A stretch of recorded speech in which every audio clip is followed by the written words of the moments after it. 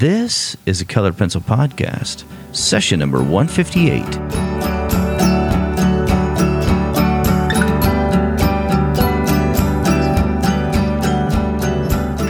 Welcome to Sharpened Artist, a Colored Pencil Podcast, where we discuss in detail all things in and around colored pencils and the colored pencil artist. And now your hosts, Lisa Clow and John Middick.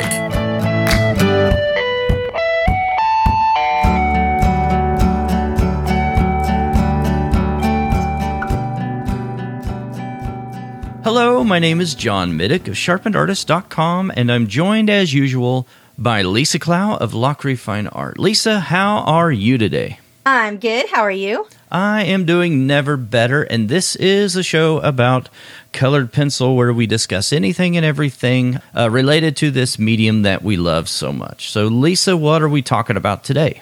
We're going to be talking about burnishing, when to use it, when not to use it. And we also have some updates on the Caran d'Ache Museum Aquarelle watercolor pencils that we talked about. We were having some trouble finding some Lightfast, what their star rating equated to. We've got a bit more information for that we're going to share at the end.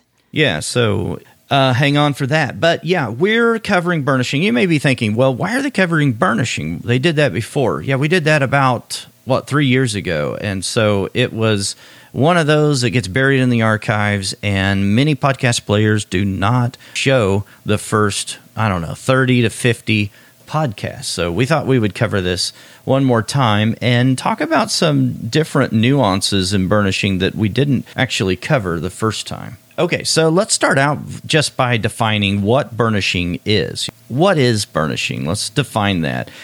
Actually, very simply, all it really means is to press very hard on your surface so that you're pushing the layers down into the tooth, you're flattening the tooth of the paper.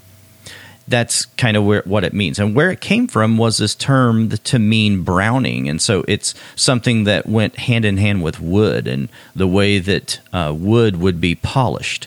And so it does carry with it, it connotes sort of this polishing effect.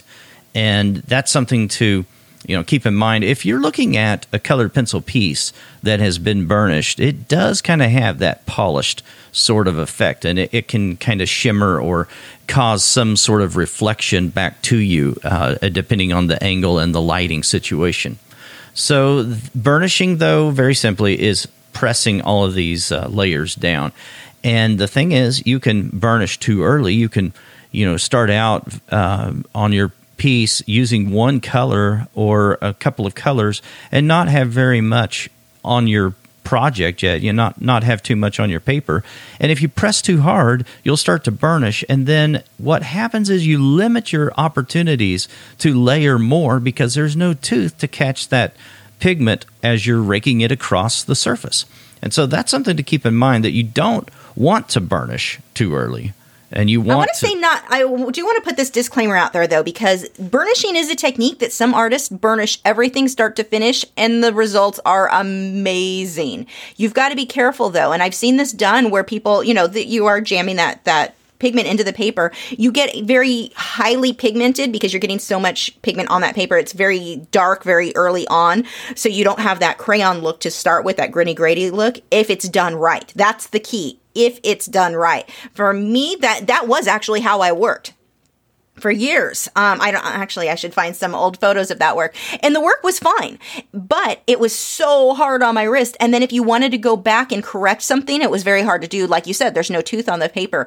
But I do want to throw out there that burnishing, we talk about it as being a negative thing. It's a negative thing for me and the techniques that I use. It's a negative thing for the way that John works, but it can be done right. I don't want to make it sound like people who burnish, you're doing it wrong. It can be used well and make beautiful work with it if that's what you're going for. But you, like John said, you are limiting future layers. So you better make sure that if you're going to burnish, that is the color you want right there. That's where it's going to stay. You're not going to be able to adjust too much if you are burnishing early on.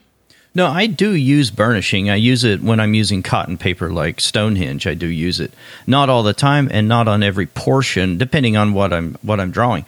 But my point is that if you burnish too early, like if you're working on just one layer and it's a very thin layer, you don't want to press very hard, especially on a piece of cotton paper. Something that has a lot of tooth, if you start burnishing early on, you're not going to get very many layers applied to that piece. It's impossible because you limit those options because you're pushing all of that tooth and flattening it down. So if you want to have a heavy saturation and a whole lot of color and a whole lot of layers on there, then you have to do a light hand at the beginning. Now, the people that I know that burnish all the time, and Cecile Baird is one who does that all the time, and she is actually one of the great artists that we have interviewed on this show. She burnishes all the time, but she builds up these layers quite slowly at first, and then she starts burnishing towards the end. And it does, I like that look. It has a really nice look to it, and you don't have to use OMS when you do that.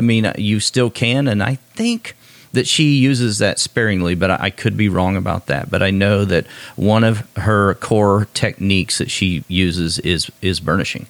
So generally speaking, though, when we're talking about it, in the sense that I'm speaking about this technique, I'm talking mostly about a heavy tooth paper like Stonehenge, something that, you can put multiple layers on. Now, you can do this on sanded surfaces, and you can do it, like on other rougher textured surfaces that are primarily or traditionally meant for pastel, like Color Fix and let's see, Fisher 400. Any others come to mind? There are others that were meant for pastels, and you can do it on those as well. It's just a little more difficult, and it doesn't have quite the same effect when you do it. Yeah, I usually keep my burnishing if I'm going. I burnish on every painting, whether it be with powder blender, on sanded paper, or regular paper. At some point, I'm burnishing certain areas where I'm pushing really hard in it, but it's always those last layers where I know I'm not putting anything else on top of this. I've already got a nice solid base layer underneath. And if you burnish early on and you don't have base layers under that, the white of the paper sometimes is really hard to cover, even though you're still burnishing. You may end up creating a look you didn't really want that can be very, very difficult to correct. I'm speaking from personal bad experiences where I screwed stuff up. I've done. I think we all have done that. Yeah, going slow, building up those layers, it just gives me so much more control. And then the big thing for me too, having the arthritis in the wrist, I have to limit how much I burnish anyway. When I used to burnish everything, and you can burnish either with just the pencil or you can do it with like a colorless blender. I used to use the Prismacolor colorless blender. And you're really jamming and polishing, as John said, that color into the paper. And you can get these really great, vibrant blends. It can be beautiful. Oh my gosh, the pain in my hand and wrist, the arthritis was not enjoying that. So if I would have continued with it, I would have had to have given up colored pencil altogether. So I'm really glad that I found the OMS and the lighter layering, because now I don't have that problem. But yeah, you can definitely cause some problems if you're not careful burnishing earlier on. Like I said, it just limits you. It limits how many layers you're going to get. But it's not that it's always bad. It just depends on what it is you're trying to accomplish. I would just, for most people, recommend save that burnishing, save the adding a lot of pressure to that pencil for the very, very end. Most cases when you burnish, it's still usually a good idea to have a fairly sharp pencil, because when it's dull, it's harder to get, even with burnishing. It can be really hard, and it does depend on the paper, but hard to get that pigment into all the nooks and crannies. So sometimes one of the problems I had is I would push really hard with a dull pencil. Yeah, you can write with it. There's still lead exposed, but it was only catching the tooth of the paper and it wasn't getting into all the nooks and crannies. So I would have these gaps where it would be blotchy, where I didn't want it. If I had done a few light layers first and then burnished on top of that, a few light layers with a really sharp pencil first, that would have prevented some of the blotchiness that I was trying to avoid. Generally speaking, that's what you're wanting to do, is you're wanting to fill in the white of the paper, and those can be really tiny little specks. And so only a sharper pencil will actually push that in there. You know, if you're using like a blender type pencil, you're using a burnishing pencil, and there are a number of those to choose from.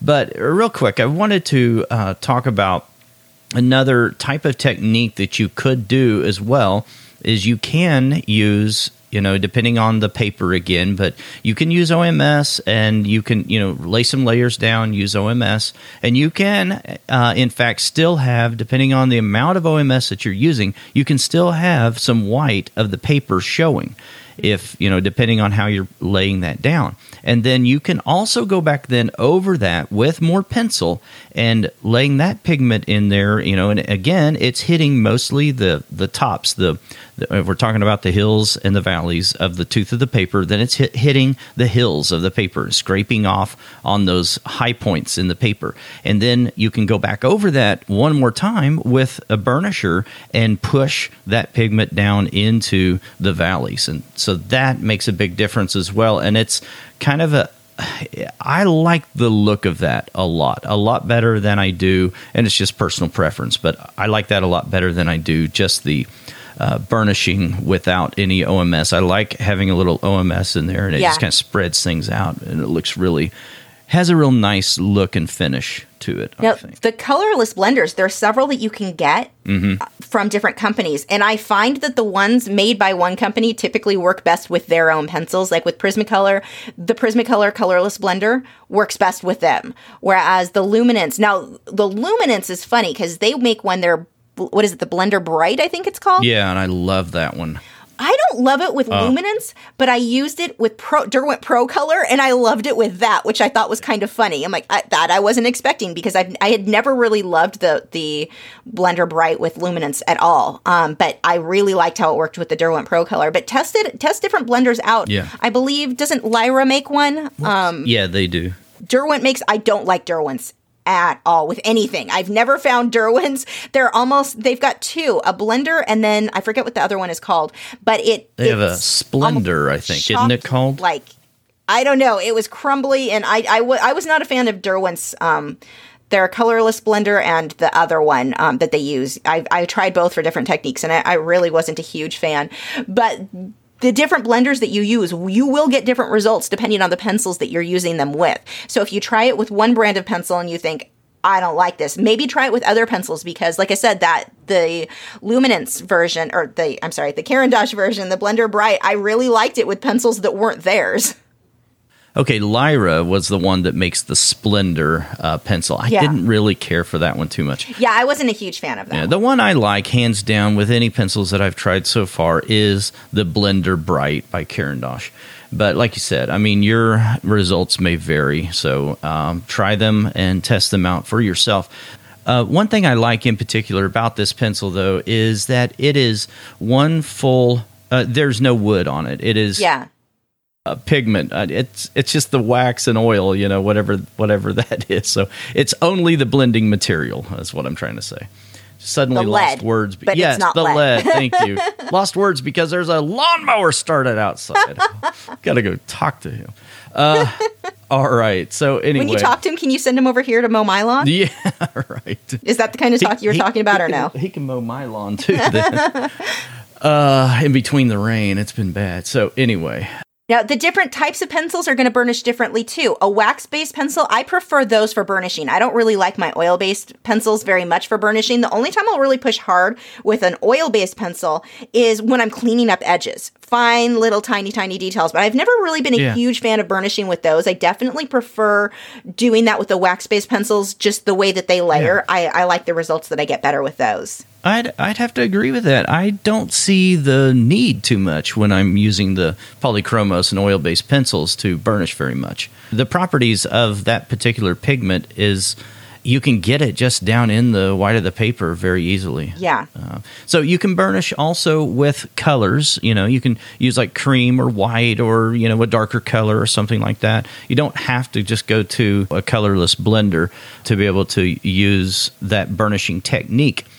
Now, one other thing I wanted to mention, and I've done this before, I've tested it out. I've never really done it on an entire project, but and actually credit to whom credit is due. Cecile Baird explained this technique to me, and I watched her use it in a mini workshop. But she took a battery-operated eraser. You take out the little plastic eraser in the little holder there, and then you can take off one of those tiny little paper stumps and put that inside there, sharpen that up with some sandpaper, and use that as a burnisher, and it works quite well. Now, talking about wrist problems or anything, like arthritis or anything like that, that can alleviate that kind of problem pretty well, because most of the effort is done in that spinning movement, and that works really well, and it kind of speeds it up, actually, is what it does. So that's an option for you.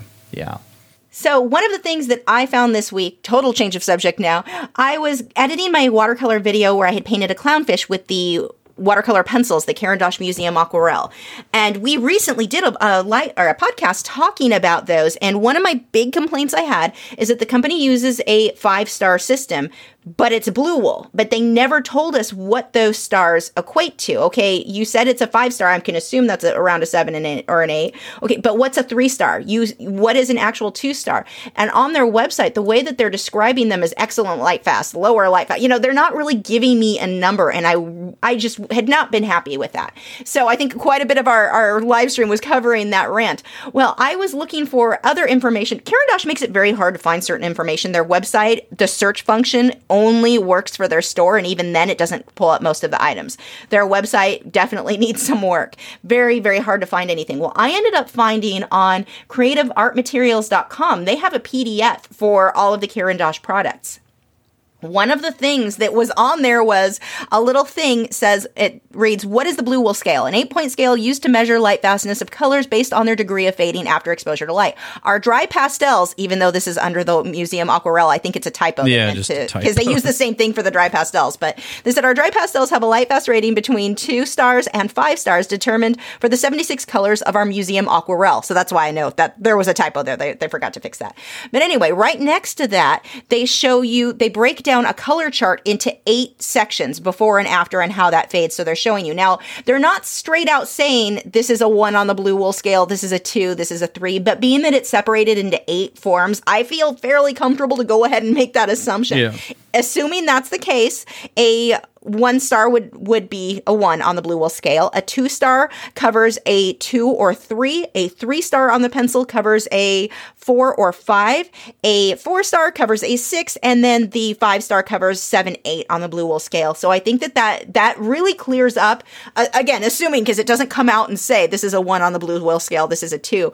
But I think it's a pretty good assumption that that's how they're breaking that up, and that does make me feel a little bit more comfortable in knowing what those numbers equate to. The stars on the pencil. I don't know, why did they make this so hard to find? That is... Yeah. Now, I do feel a little bit bad about, after we recorded that podcast, it wasn't long after that I ran across this information. Now, the thing is, we prepare as much as we can, and then you can sort of take this as sort of a retraction, but it's just more information that we found out about. The good news about this, though, is that, 2 things. We do know where the crosswalk is with their star rating system now, if we can safely assume what we just talked about there. But the other piece of good news with this, I think, is that the 4 and the 5, the 6 and 7 and 8, most of your pencils in this line fall into that category. So that's good news. And then lastly, they do say that they have tested these both dry and wet, and they don't really reveal what the results are, both dry and wet, but they say exceptional color light fastness applied wet or dry, according to the blue wool scale, or they have blue wool scale standard in parentheses. So, the only thing on there that does make me a little bit concerned with that, because I've had a lot of discussion with other artists who are saying, oh, well, they said that they tested it when it's wet. Yeah, but they also say on their website in another area, all this information we're pulling from different locations of their website, their Creative Art Materials website. We're finding it from different locations. It's not all in one place, so this does make it a bit of a challenge. But they also say that ratings are satisfactory. They're talking about a 3-star rating, are satisfactory, but they will last longer if used in concentrated form, which to me indicates that there is a difference between thinning it out with water and what those ratings would be versus using it Which, more concentrated. Okay, right. I mean, which makes sense. That's logical, right? I mean, we would have to make that assumption even if we're using OMS, that if it's in less concentrated forms, that it's going to. But if you're putting it on super thick, you're probably okay. I'm guessing if the paint is what I personally, my take on this at this point is, if I were to sell a piece with this right now, any of the artwork I'm doing, I'm not even concerned with the Lightfast ratings. I used whatever pencil that I wanted to and the clownfish that I painted, and I will make prints of it. I'm keeping the clownfish for myself, so I don't have to worry about selling him. But if somebody wanted to buy something from me, I would stick with the 4 or 5-star for sure. I would not go lower than the 4-star on that work. And I would still let my customers know, being just the nature of watercolor, the nature of those pencils, what happens when you add water. I would recommend put this behind UV glass. Just be safe. It's not terribly expensive. I know Hobby Lobby, I want to say I spent under $20 to get I think it was an 18 by 24 inch piece of glass, something like that. Right. It may have been less than that, but it's not terribly expensive, and it's really going to make a difference in the work. And I mean, it's not a bad idea to do it for a regular, our wax and oil based colored pencils. All the time. I think that's a good practice. Yeah. And then to also educate your client and let them know. Don't put it in a spot that's going to hit direct sunlight. I don't care how light fast the pencils are.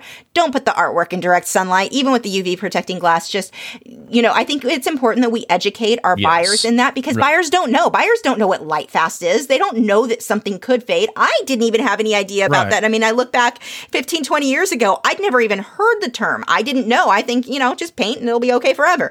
No, that's not the case. So I think we need to educate our buyers and just let them know, again, I would still use the more light fast. I paint things highly concentrated anyway, because I put so much pigment and so much layering. I'm probably okay. I'm saying probably in air quotations that you can't see, because I don't know for sure. But yeah, I would definitely recommend, no matter what, use the UV glass on this stuff. Absolutely, yeah. And always, always, always educate your potential buyer and let them know how to take care of and how to protect artwork. I mean, that's our responsibility. And you can make a nice little printout that you can send with them. You don't have to have a full conversation with them. You can make something that's really nice, a printout that explains the care of their artwork, how it should be framed or matted, or, explain all of that. And it can be something nice that you include in the box, the care for each medium. Yeah, I do have one. So you know what? I can attach that in the show notes. So if you're interested in that, you can head over there and download that.